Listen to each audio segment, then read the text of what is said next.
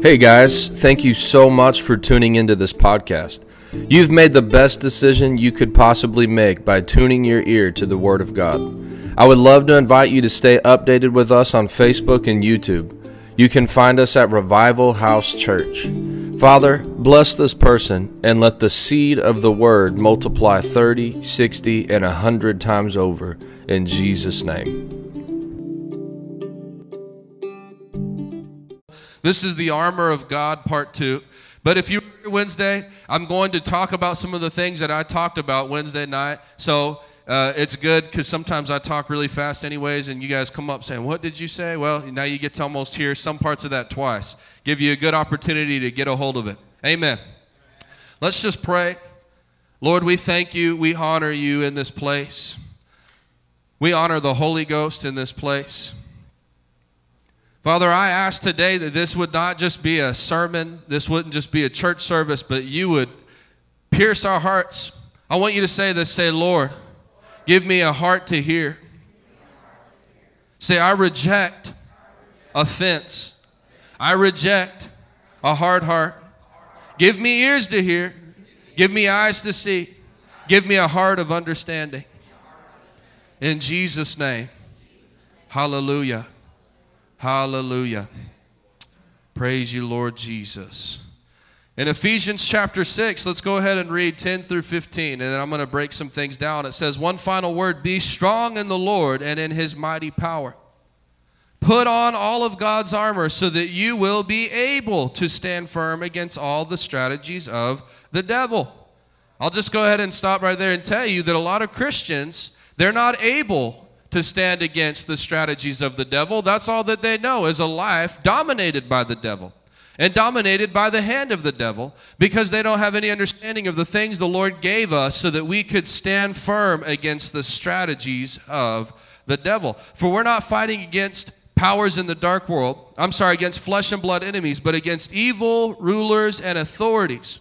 Another translation says principalities, powers of the unseen world, and against mighty powers in the dark world, against evil spirits in heavenly places. You need to understand this morning. Spiritual warfare. This is so heavy on my heart because this is keys to success in spiritual warfare. Say spiritual warfare.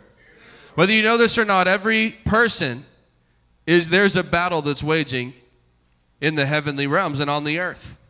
There's a battle that you can't even see that's taking place that, in fact, if we could have eyes to see into the Spirit, it would blow our mind. The things that we could see right in front of us, angels and demons and things that exist. So you have to understand that the Bible says there's principalities, powers, rulers, evil spirits. You know, there's different levels of demonic power, and I'm not going to teach on this, but you just need to understand. There's Satan. The Bible calls Satan the prince of demons. The Bible calls Satan the god of this earth. Right? He's the God over Adam's, the original Adam's dominion, but thank God as believers, we have been translated out of that kingdom into a new kingdom and given authority over the power of the devil. Right? But the Bible does call him the God of the earth. In fact, when Jesus was tempted, Satan took him up to a high place and said, look at the nations, look at the kingdoms, look at the earth and all of its glory. They're mine to give to whomever I choose. If you'll bow down and worship me, I'll give them to you. Jesus didn't rebuke him for lying. He didn't say, Satan, you're a liar, that's not yours. Because Satan was telling the truth, right?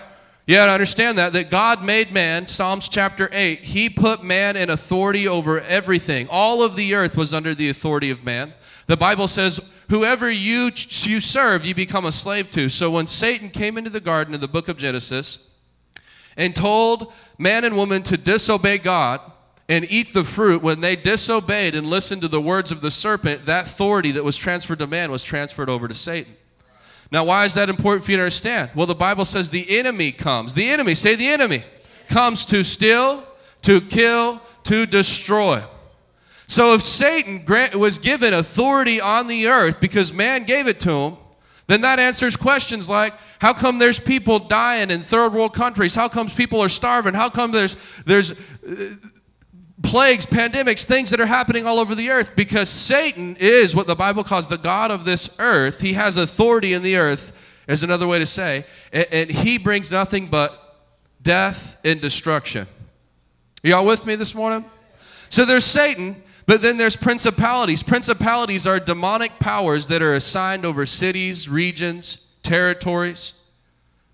Principality over Angelina County, principality over Texas, principality over the United States of America. Because you have to understand that Satan's not God. He's not omnipresent. Do you know that? Satan can't be in two places at once. Satan can't come and pop up in your bedroom and pop up in mine at the same time. He's not God. He's not omnipresent. And so he does his dealings with lower power, a demonic power. Then you have evil spirits. Say evil spirits. Y'all, I'm going to tell you that this is why it's so important for you to get a hold of what I'm saying, is because just like there are angels assigned to our life, I really do believe that there are demonic spirits assigned by Satan to our life. Not to have victory, but to walk around and wait for just a moment, just a crack in the armor, just one word of agreement to gain legal access into our life. You know, and I'm going to get into this, but Satan has actually no authority to do anything to you. The only authority that he has is the authority that we give him through our agreement, through our word.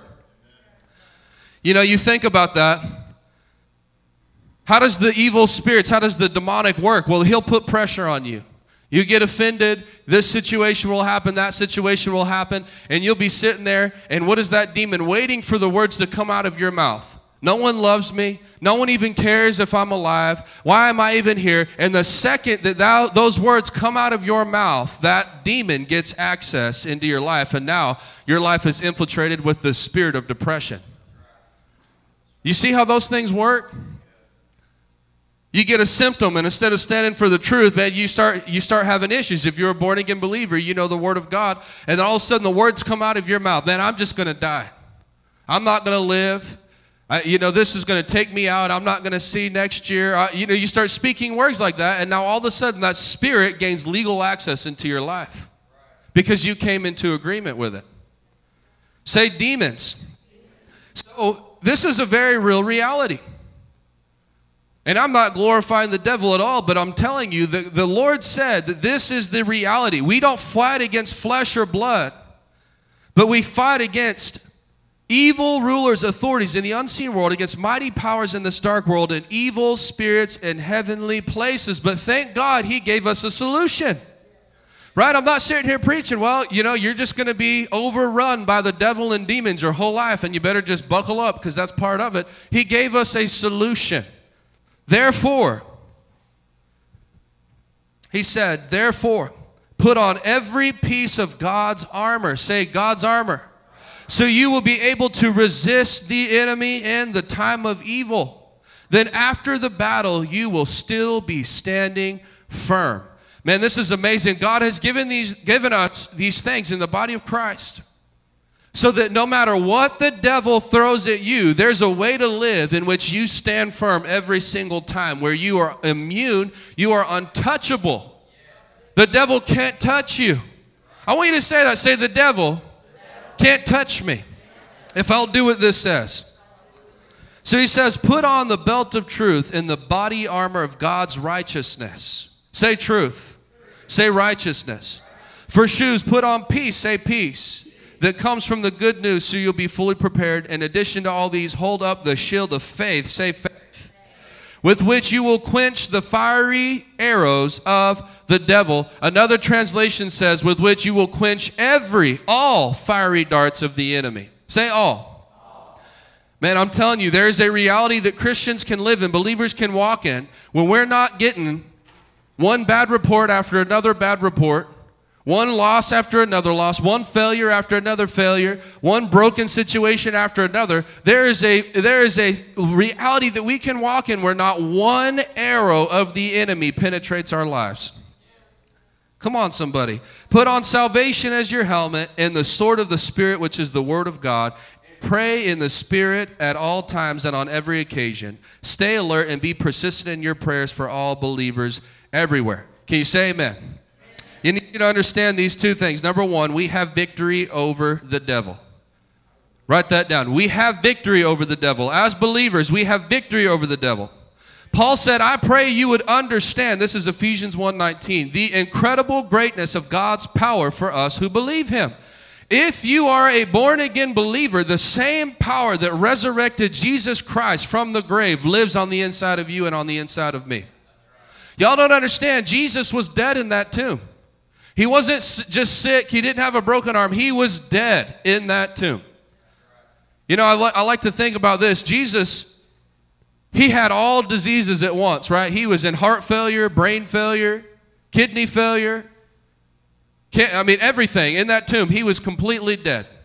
And the power of God came like a defibrillator and quickened that body and resurrected him from the grave. That same power lives on the inside of you and on the inside of me.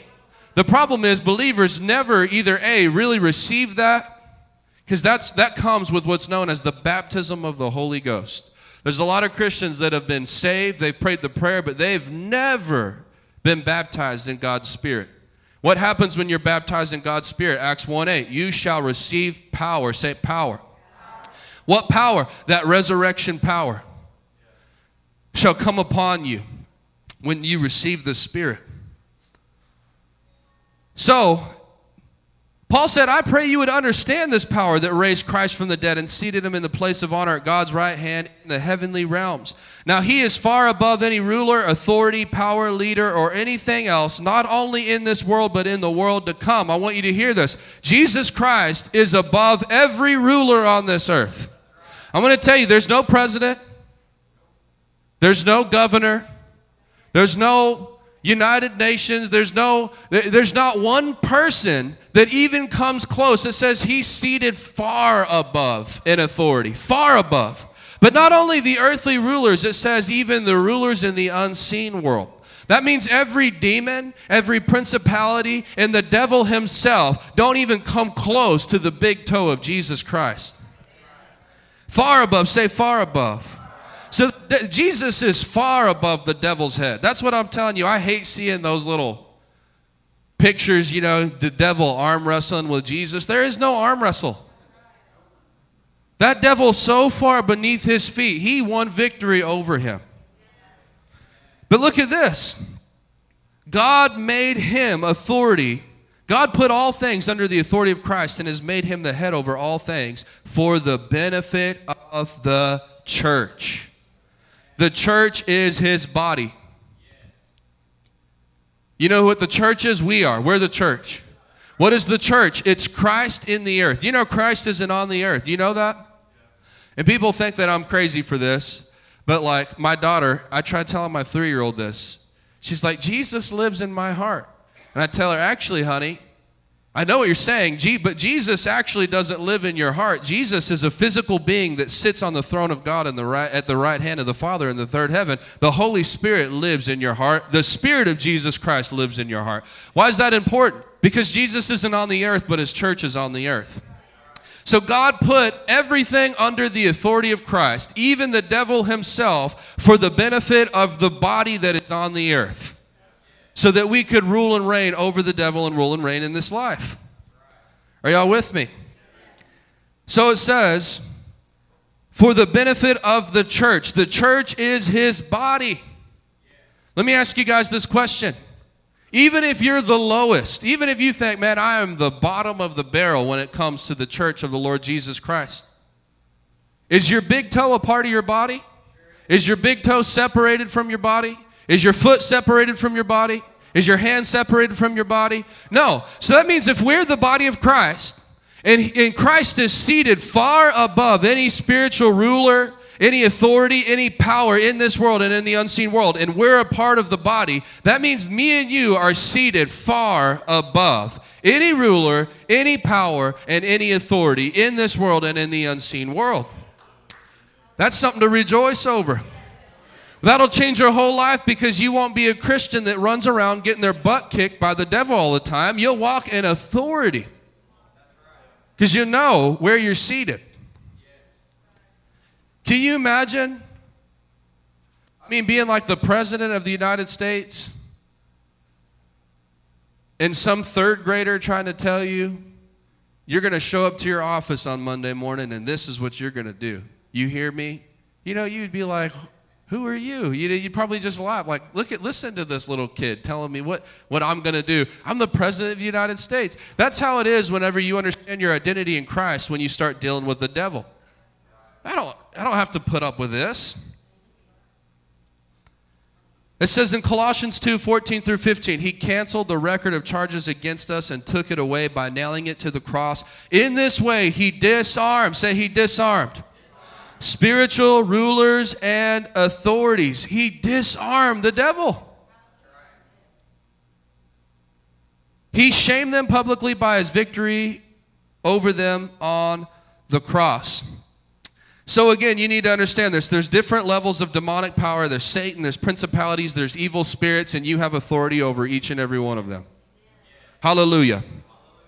You have authority over each and every one of them. So here's the question. If we have authority and we already have this victory, the moment that you were born again, you were brought into the victory, the finished work of the cross of Jesus Christ. If we're seated in this victory, then what is the battle that's taking place? Why does the Bible say that we don't war? You know, what's the war if we already have the victory? Well, I want you to go back up to verse, I believe it's verse 11 here. Put on all of God's armor so that you will be able to stand firm against all the strategies. I want you to say strategies. The King James, New King James uses the word wiles, W-I-L-E-S. That's a Greek word. Wiles, it means cunning art, it means deceit, it means trickery. You will be able to stand firm against the trickery of the devil. Why is he using that, the trickery? Because that's all the devil can do is trick you into thinking that he has more power than he actually does. That if any believer gets a hold of the Word of God and stands in their authority, there's no trickery about it. You know your authority. You know what you have to tolerate and what you don't have to tolerate, and you won't put up with certain things in your life. You won't put up with infiltration of the demonic in your life in any way. So all the devil can do is try to trick you into giving him a legal right by putting pressure on you and getting you to come into agreement with that pressure. Are y'all with me? Putting symptoms on you if you're a believer and getting you to come into agreement by claiming, oh yeah, you know, this is, no. Y'all still with me this morning? So write this down. You need to understand, number one, we have victory over the enemy. Number two, God gave us tools that would allow us to live immune from the hand of the demonic power and come out on top every time. I want you to say every time. So the Bible talks about, again, there's a devil, there's principalities, there's evil spirits, but you can put on the armor of God. And it says after that time of tempting, after that day of evil, after the battle, you will still be standing firm. One of the pieces was the shield of faith. You would quench every fiery dart of the enemy. You know, I talk about the devil, and people just leave that very vague. It's not only important for you to recognize who your enemy is, you need to recognize the hand of your enemy. Again, the enemy, the devil, he comes to steal, to kill, and destroy. I'm going to tell you something here, that sickness is the hand of the devil. Do you know that? That there was a woman that was brought to Jesus that had been crippled over for 18 years. Jesus looked at her and said, "Woman, you have been held in bondage by Satan for far too long." He identified her crippling disease as what? Demonic oppression. The Bible says Jesus went around doing good and healing all that were oppressed by the devil. In fact, if you read Matthew, Mark, Luke, and John, many times there was a deaf person. How did Jesus heal them? He rebuked the spirit and they could hear. There was a blind person. He rebuked the spirit. They could see. There was a lame person. He rebuked the spirit and they could walk. It's because they didn't necessarily have a physical problem. They had a demonic presence that was manifesting in a physical way. Are y'all with me? So get this. If I'm talking about there are ways that we can live above the hand of the enemy, that means that there is a reality we can walk in. There's things that we can do to live above sickness and disease. What else is a part of the devil? Say poverty. Everywhere that you look, poverty, even in the old covenant, it was a byproduct of the curse. It was a byproduct of disobedience. Poverty was a byproduct of sin, It's mother sin and it's father the devil. Are y'all with me? Destruction. Kill, steal, and destroy. Look at this in James 4:7. It says, therefore submit to God, resist the devil, and he will flee from you. Say resist. So the Bible, again, it doesn't teach just get beat up and beat down by the enemy and take it as it comes. It says to resist the enemy, and he'll flee from you. So what does it mean to resist? That's the question. Well, the Bible answers this. Look at verse 13 in our text of Ephesians chapter 6. Therefore put on every piece of God's armor so that you will be able to resist the enemy in the time of evil. How do you resist the enemy? Say the armor of God. What happens when you put on the armor of God? You'll resist him, and what will take place? He will flee from you.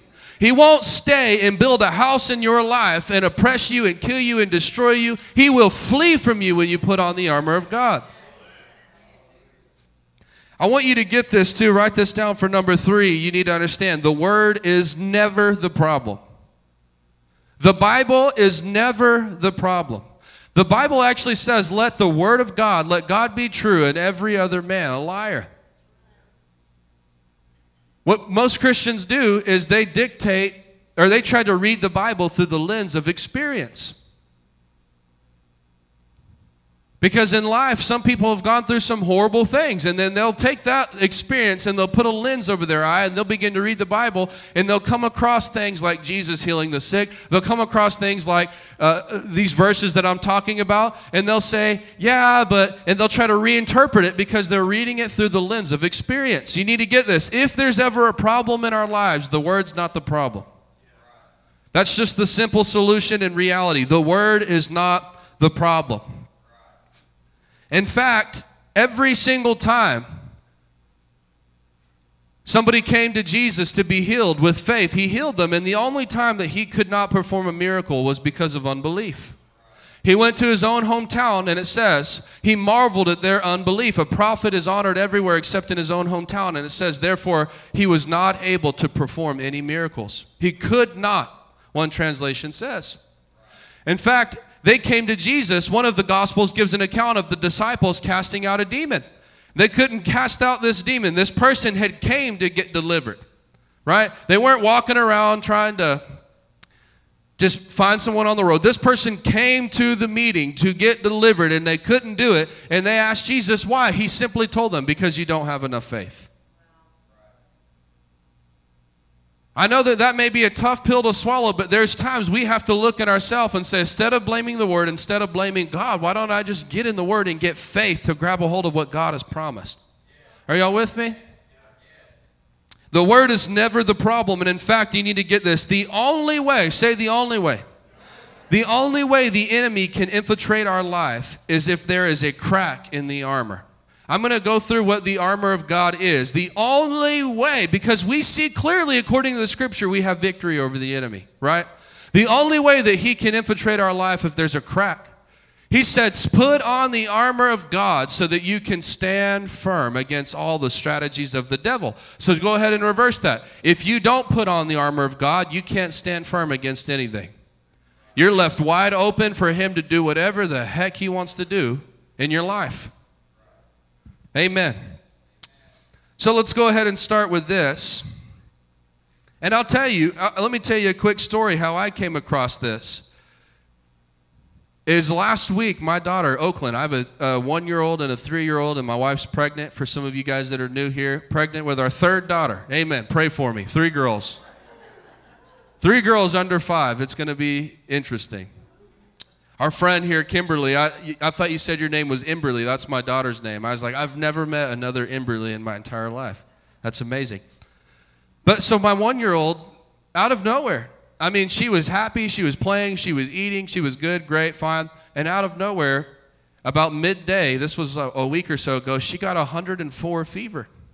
And I mean, went lethargic. It wasn't just like, you know, sometimes babies, because of teething or this or that, they'll get a fever and they're still okay. They're just super hot. She was like limp. Didn't even like want to open her eyes. Like something was definitely wrong. I got mad. And I sat there and I thought about this and I said, you know what? According to the Word of God, this is not right. This ain't right. The Bible says in Psalms 91, it says that no plague will come nigh thy dwelling. I mean, I stood on the Word. This is not right. My little girl should not be having this fever right now. And I got fighting mad about it. I laid hands on her. The fever went away. She was good for a day or two. And then out of nowhere, again, woke up just fine out of nowhere. 104 fever came back. And I began to ask the Lord, Lord, what is going on? Because, look, the Word's not the problem. If there's a problem, I need to identify where it's at, but I know that this is not the problem here. And you are not the problem. Jesus, you did it all. You finished it. You completed it. You finished the work on the cross. You said it was finished. You meant every word that you said. I believe it. All of your promises have been fulfilled in Christ Jesus. This is not the problem. So I began to ask the Lord, what's the problem? And the Lord brought me to this in Ephesians chapter 6. And he said, I want you to go through the armor. And I want you to make a checklist. The armor of God, it starts out with truth. Say truth. So I said, Lord, is my truth wrong? Because listen, if my truth is wrong, that's the problem. If my truth is wrong, that could be why my daughter has a 104-degree temperature right now. So my truth, I said, Lord, no, I went, and I'll get into this. What does it mean for your truth to be wrong? You have to know the truth. My truth wasn't wrong. So then number 2, righteousness, the breastplate of righteousness. Say righteousness. So then I went through the second check mark. Is my righteousness wrong? And I asked the Holy Ghost, Lord, is there sin in my life? Have I committed intentional sin? Have I committed unintentional sin? Is my righteousness wrong? Is my righteousness messed up? After examination, and I'm not saying we've reached some kind of standard or anything, but in that moment I asked the Lord, there was nothing that I felt like I needed to in that moment repent of, that I was actively doing wrong in my life. So the Lord said, no, righteousness isn't the problem. Number 3 is peace. Say peace. But really, this is your assignment, and I'll explain that. I said, Lord, am I out of my assignment? No, son, you're not out of your assignment. Number 4, shield of faith. Say faith. Lord, is my faith messed up? Is my faith the problem? Am I not using my faith? Am I not holding up that shield? No, I was holding up the shield of faith. So then number 5 was the helmet of salvation. Salvation. Lord, is my salvation wrong? Do I need to get saved, Lord? No, you don't need to get saved, son. You're saved. So then I went through this checklist and said, no, the armor, we're holding up the armor of God. So then the Lord said, okay, take the sword of the Spirit then and use it. So my wife held my daughter, and it says, finally, taking the sword of the Spirit, which is the Word of God. You know, that's the only offensive piece of the armor of God. Every other piece of the armor is for defense. There's one piece given for offense. It's the Word of God. How do you use the Word of God? The Bible says in the book of Revelation that the sword came out of his mouth, and he slayed them all with the sword of his mouth, with his word. This is the sword of the Spirit, the Word of God. How do you put to work the Word of God? You speak it out of your mouth. Come on, somebody. A lot of people, you may be walking in truth, righteousness. You may be on assignment. You may have the shield of faith. You may have salvation with the Lord, but you're staying quiet, and so therefore you're not using the sword of the Spirit to tear down the demonic attack that's coming against you. So I told my wife, she was holding our daughter who was limp and lethargic, fever rising, and I told her, I said, I want you to start praying in the Spirit, praying, because that's also a part of the armor of God. Finally, pray in the Spirit at all times and on every occasion. So many Christians have a hard time with tongues, and it's just so stupid. It's all throughout the New Testament. Praying in the Spirit is a piece of God's armor. Is the armor of God for everyone? Is faith for everyone? Is peace for everyone? Salvation, is it for everyone? Faith, is that for everyone? Yeah, all that's for everyone. So then why is praying in the Spirit? It's mentioned in the same passage, in the same sequence. Why is that only for certain people, or that's not for today? So I said, pray in the Holy Ghost. She started praying. I got a hold of the Word of God. I started walking across that room, and I started claiming the Word of God. Lord, thank you that you took our sicknesses and removed our diseases. I proclaim the word of the Lord, that he was beaten so that we could be whole, and by his stripes we are healed. I thank you that in Luke 10:19, you've given me all authority over the power of the devil. I thank you, you said, ask anything using this name, and it would be done for me. I just started quoting the word of God and the scriptures, and my daughter fell asleep in her arms, and I knew in my spirit, I spoke it out. I said, when she wakes up, that fever will be gone. A few hours later, she woke up. Guess what? Fever gone. Never to come back again. God has given us solutions to the problems in life. Come on, somebody. God is a living God. Jesus is resurrected. This word is alive, powerful, sharper than any two-edged sword. It works today just like it worked in the Bible. But you got to put it to work. You got to use it. You got to know it. You got to get a hold of it. So let's start with this.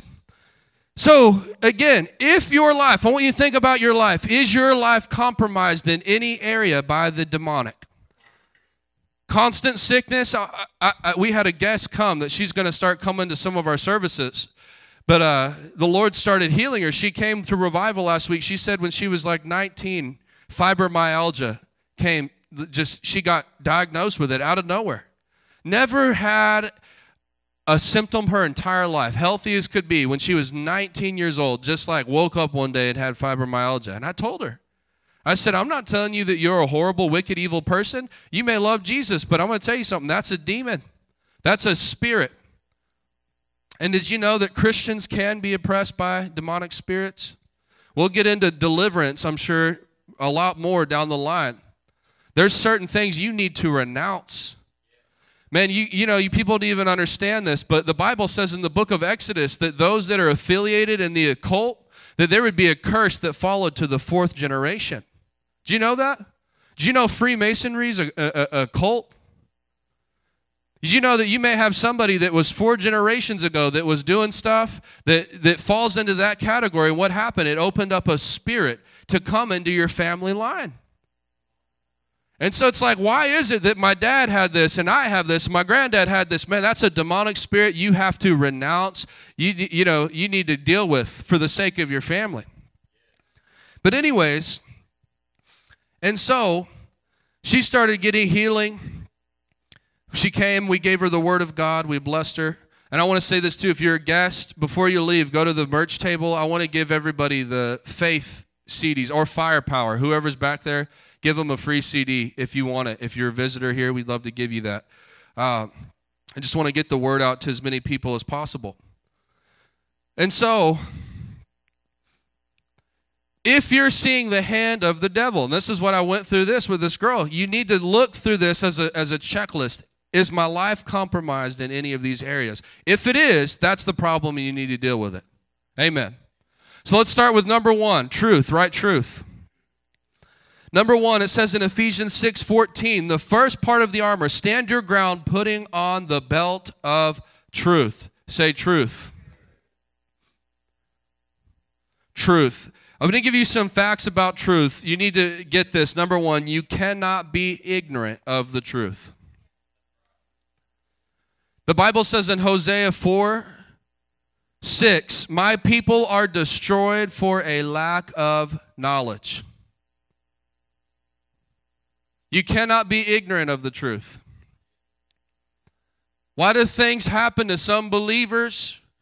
Well, simply because they've never heard the word of God. Maybe they don't know that Jesus paid for their healing.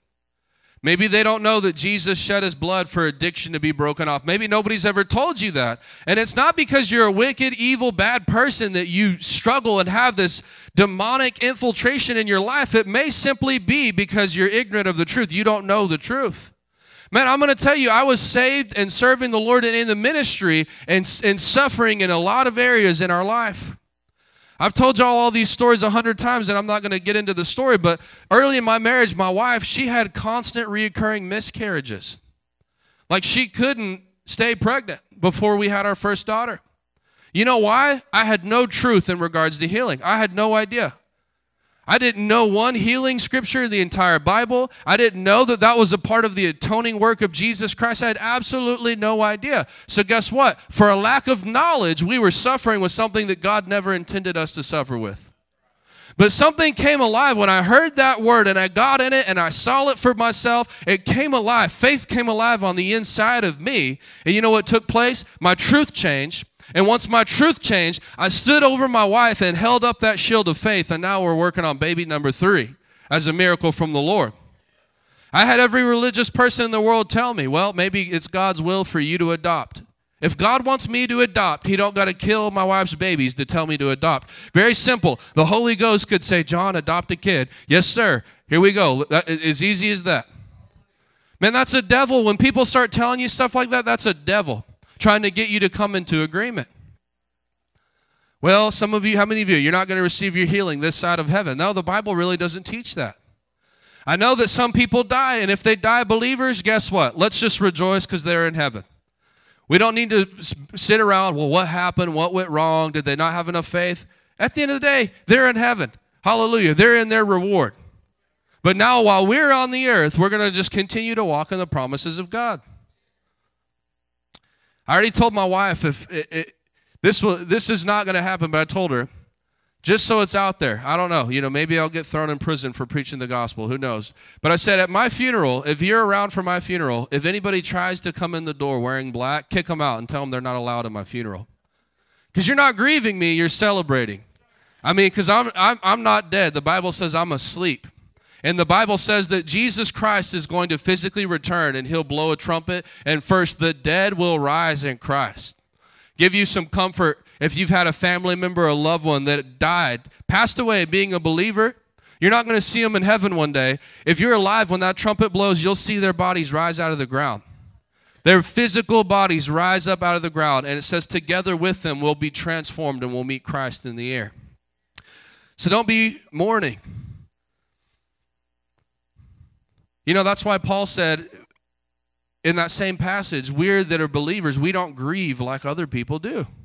Because we really don't have to grieve. In Isaiah 53, it actually says he carried away our weaknesses and our sorrows. Do you know the same way Jesus carried away your sin, he carried away your diseases, he also carried away your weaknesses, and he carried away your sorrows. So anytime you start feeling that sorrow, there's only one kind of sorrow that's good. It's godly sorrow that leads to repentance. It's sorrow that comes when you grieve the Holy Ghost. Any other sorrow, it comes from the world. It's worldly sorrow. It doesn't belong to you. The reason I'm telling you that is because some of you may have had tragedy, something happened, and what'll take place is you'll try to just embrace worldly sorrow, and it'll open the door for the spirit of depression. Next thing you know, you're depressed. You're so depressed, your heart's so far, you don't even want to get out of bed anymore. Why? That's a spirit of depression that you might have opened the door through worldly sorrow. So say truth. You cannot be illiterate of the Word of God. Y'all, I'm telling you, I'm all for it. If you want to watch the game on TV, that's great. But there's a problem, especially in the United States of America, when Christians can spend 45 hours a week on Facebook, but they can't find the time to open their Bible and read for 15 minutes a day. Read a couple chapters of the Bible. And then what happens is this whole thing is dulled down, it's watered down, and it seems ineffective, but it's really not ineffective. It's the person that's carrying it is ignorant of the truth, and they're not holding up the shield of faith because they have no word on the inside of them. Man, I'm going to tell you that whenever the tests come, you better have the word on the inside of you. You better take the time. Whenever you're going and blowing and you're thriving and you're prospering, take that time to get the word on the inside of you so that when the time of testing comes, when the battle does come, that it's the word that comes out of you. Hallelujah. Hallelujah. Thank you, Jesus. I told y'all my little girl, Oakland, she was born white, unresponsive, not even breathing. And it was like before I could even think, I walked across that room, I started praying, and I said, in the name of Jesus, come alive right now. And I watched her body turn to color and her start breathing. That wasn't just my flesh, it was the Word of God that came out in the time that I needed it. It was the gift of faith in action that came from the Word of God, because faith comes by hearing and hearing by the Word of God. Why do so many Christians have no faith? They have no Word in their life. I'm going to tell you right now, especially in these last days, the Bible says it will be very difficult times. The love of many will grow cold. And in fact, what will run rampant through the churches and through the world is the doctrine of demons, the Bible calls.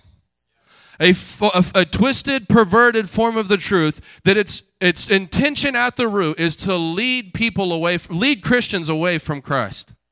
It's known as the great apostasy in the Scriptures. You need to get the full of the Word of God in these last days. Man, I'm not going to go into the details. I had a dream last night. And in this dream, I was sitting at a table, and it was like in the apocalypse, and the Lord already began to show me this. I had a dream, and the Lord speaks to me through dreams. I don't want you to think that that's weird.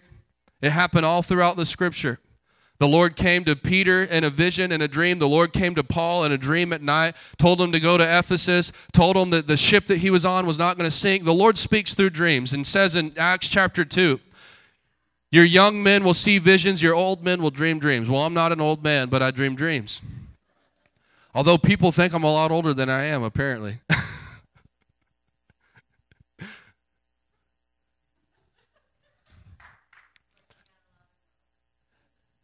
Some people at my daughter's birthday, they were looking at me. Several people were like, man, you're looking like your dad more and more.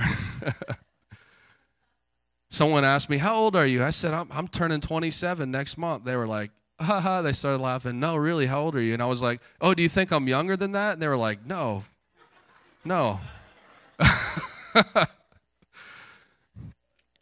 But say dream dreams.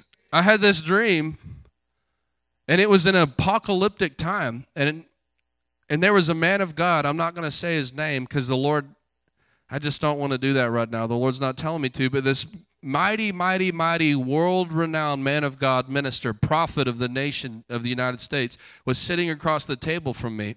And he had a book, and it had different strategies. The book was strategies. And he was handing me, it was like there was a whole table full of ministers, and they all got one or two cards, but he gave me the entire game book, and he said, this is the strategy of the Lord for the last days. And I woke up, there's so many things the Lord's speaking to me about it that I don't want to deal with right now, but one of the things I want you to understand is the realization how soon Jesus is coming back. How soon he's coming back. And so I say all that to say, in these last days, we are in the last days, you need to get full of the Word of God. You need to get plumb full of the Word of God. You need to be reading the Bible, ingesting the Bible. I'm telling you, if you're a Christian, go buy you a pair of AirPods, find a preaching, teaching, Kenneth Hagin, old stuff, put it in your ears and get faith on the inside of you. Because, the Bible says in Hebrews chapter 11, it's by faith we possess all that God has promised us. Say by faith. In fact, if you actually read the whole chapter of Hebrews 11, it's called the Hall of Faith, like the Hall of Fame. But it's the Hall of Faith. It's all the patriarchs of the Scripture, like Abraham, the prophets. All these people, they did all these things. By faith, they possessed all that God had promised them. They overthrew nations. They won the battle. They tore down strong towers. They accomplished all these things by faith. Say, what is faith? If you don't know what it is, I got 4 CDs back there. Faith part 1, faith part 2, faith part 3. What is faith? How do I get faith? How do I use my faith? You've got to get full of faith in these last times.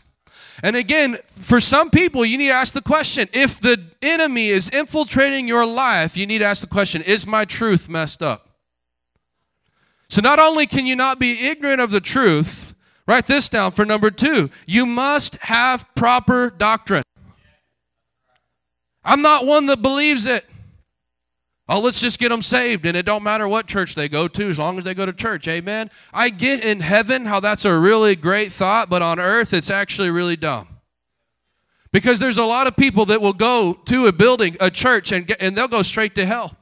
No one will ever confront them with the Word of God. They'll die sick. They'll die in poverty. They'll die never possessing anything that God promised in this Word because they're never taught the Word of God. I don't believe that. Well, let's just send them anywhere. No, you need proper doctrine. And you could write this down, because bad doctrine is the devil's best friend.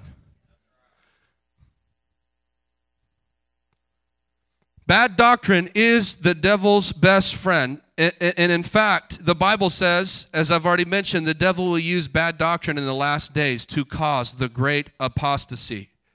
If you're taking notes, write that term down, the great apostasy. What is the great apostasy? 1 Timothy 4, 1 through 2. Now the Holy Spirit tells us clearly that in the last time, some will turn away from the true faith. Turn away from the faith. It says it in Matthew chapter 24, many will depart from me. The love of many will grow cold. They'll depart from me. They'll hate each other. They'll betray each other. Some will be killed. You'll be hated all over the world because you're my follower. Say the true faith. Is this talking about unbelievers? No. You can't depart from somewhere you've never been. This ain't talking like in the last days, unbelievers are going to get more rebellious. In the last days, people that are Christians are going to be deceived, as we're about to read, by the doctrine of demons, and it will cause them to depart from the true faith to embrace a false faith, a fake faith. And what will actually happen is they'll stand before Jesus Christ, like it says in Matthew chapter 7, where many on that day will say, Lord, Lord, we did all these things in your name. And he'll say, depart from me. I never even knew who you were. Why? How is that? How could I go to church my whole life and you never knew me? Well, because you embraced a false faith.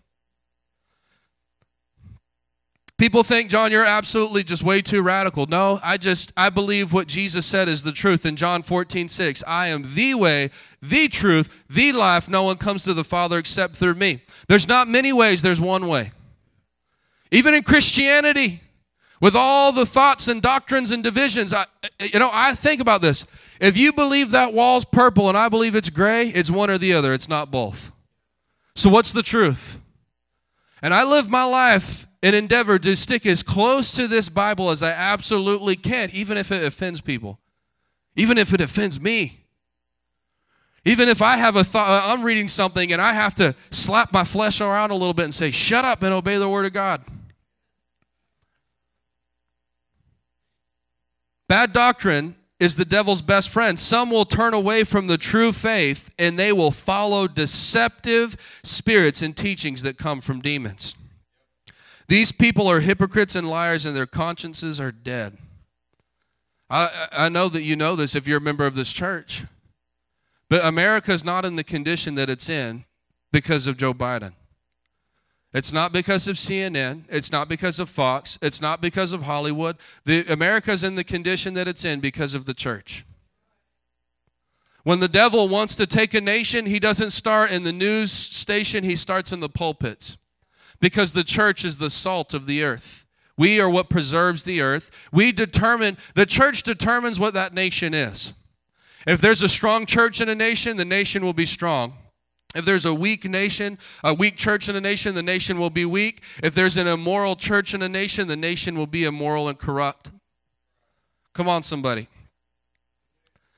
Y'all, we got to embrace some confrontational preaching a little bit in these last days, because God is doing a work that needs to be done in Texas. It needs to be done in Angelina. It needs to be done in the United States of America. So God is raising up voices like John the Baptist to come out and make the crooked path straight and the rough places smooth. Come on, somebody. You need to turn around and look who was quiet when Roe v. Wade was overturned. If your favorite famous pastor had nothing to say when that happened, I'm telling you right now, you better tuck your tail and run the other way.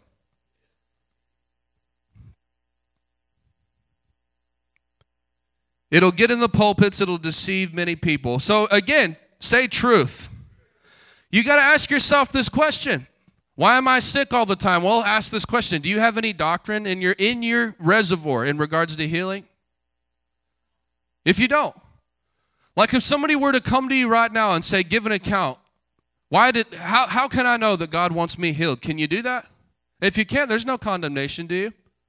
But can you do that? Can you not just give them a thought and idea? Can you open chapter and verse as a Christian? Because the Bible says, study to show yourself approved. Can you open the Bible chapter and verse and say, I'll show you everything that I believe and why I believe it, not just in theory, not just because some denomination told me to think this way, because I know it from the Word of God. That's step number one. When you get it in you to the point where you can point chapter and verse, I'm telling you, something gets on the inside of you, where you know it in your knower, what Jesus has done for me. And it ain't just a message that some little skinny white dude preached to you on a Sunday morning. You have it on the inside of you. And from the overflow of your heart flows the issues of life. Say truth. A lot of Christians just have no truth at all. Do you have any doctrine in regards to authority over the devil, in regards to healing, in regards to prosperity? Because again, just because Jesus paid the price for us to have all of these things, it's by faith we possess them. Say by faith. Well, and again, how do you use your faith? You use your faith to possess the promises of God, just like you use your faith to possess salvation. How do you possess salvation? You believe in your heart. Say, believe in my heart. So step number one, you got to get it in your heart. I'm telling you right now that if anybody's sick in this room, yes, let's lay hands, let's do all of that, and I believe you'll get healed, you'll get touched. We can send the devil running this morning. But I'm going to tell you, that touch this morning, it ain't going to work 3 weeks from now. Especially if there is which we'll end up getting to this later, at a later date, a revolving door that you've opened in your life to give that spirit access. You've got to get this word down in you.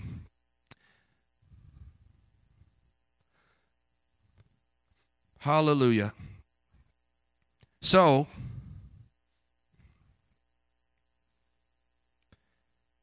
the strategy of the devil, let's talk about this for a second, and I'm going to be done. The Bible says in 1 Peter 5:8, stay alert and watch out for your great enemy, the devil. He prowls around like a roaring lion, looking for someone to devour. So again, we talked about Satan, principalities, powers, evil spirits.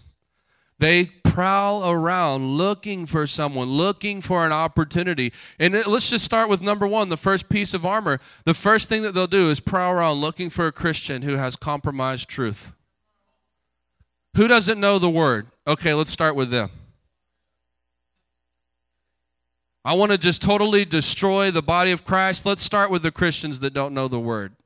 Why? They won't even know. They won't even know what's going on. I'll get to do whatever the heck that I want in their life. They won't even know it. Don't be ignorant of the strategies of the devil. So number one, you have to get the truth. Say the truth. And I had so much to preach this morning, and for whatever reason, the Holy Ghost just wouldn't let me move off of this truth.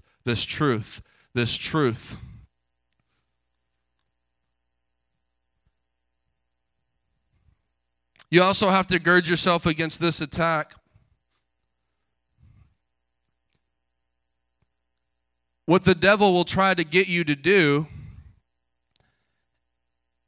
is get you, maybe you know the truth, but he'll try to get you to compromise the truth.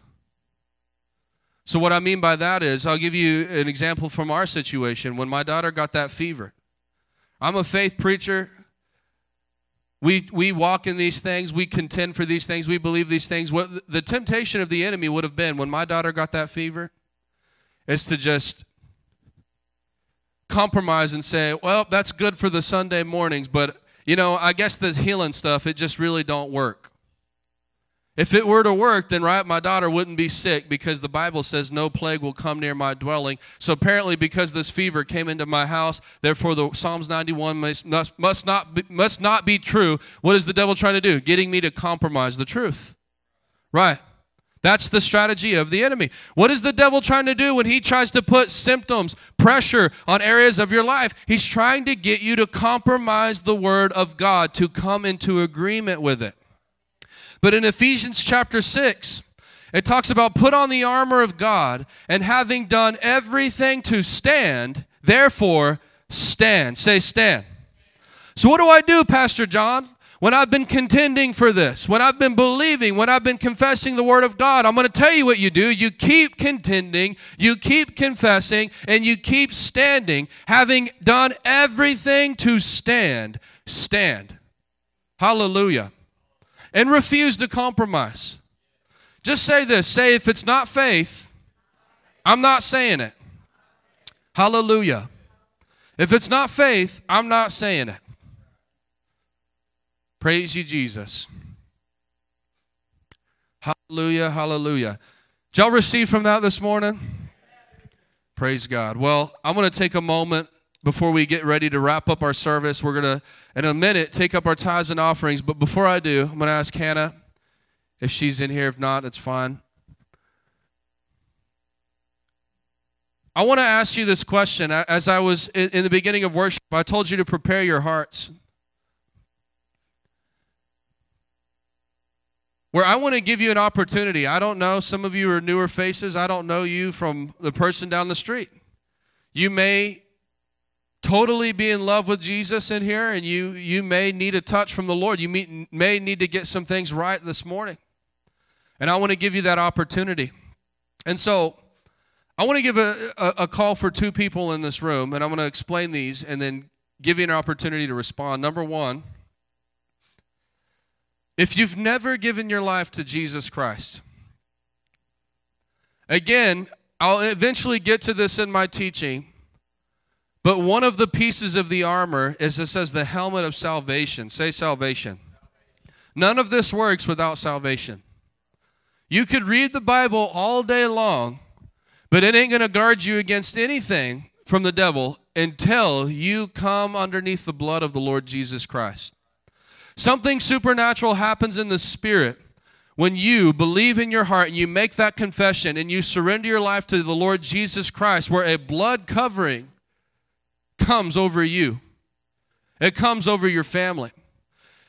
In fact, in the book of Exodus, there's what's known as the Passover, when God led the Israelites out of Egypt. And in the instructions that he gave them the night before the Passover, he said, take a lamb, spotless, pure, without blemish. First instruction, smear the blood on the doorpost. That night, it says an angel of death came through Egypt. And every single house that was marked by that blood, it was not allowed to enter into the front door. That was a type and shadow of the blood of Jesus. Amen. The Bible says that the Son holds us securely in his hand and the evil one touches us not. The Bible says that we've been translated from the kingdom of darkness into the kingdom of light of his dear Son. Amen.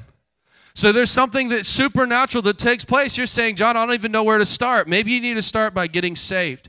Maybe you need to start by making a commitment to follow Jesus Christ. And that's step number one for everything in your life changing. Because nothing in your life can even begin to change until you make that stand of faith. Amen. Lord, bless them for being hearers of the word, in Jesus' name. If you would like to sow a seed or partner with this work that the Lord is doing, check out the description of this podcast or go to www.rhctx.com/give. You can find all the ways to give on that page. Thank you so much for tuning into this podcast. Until next time, this is John Wallace.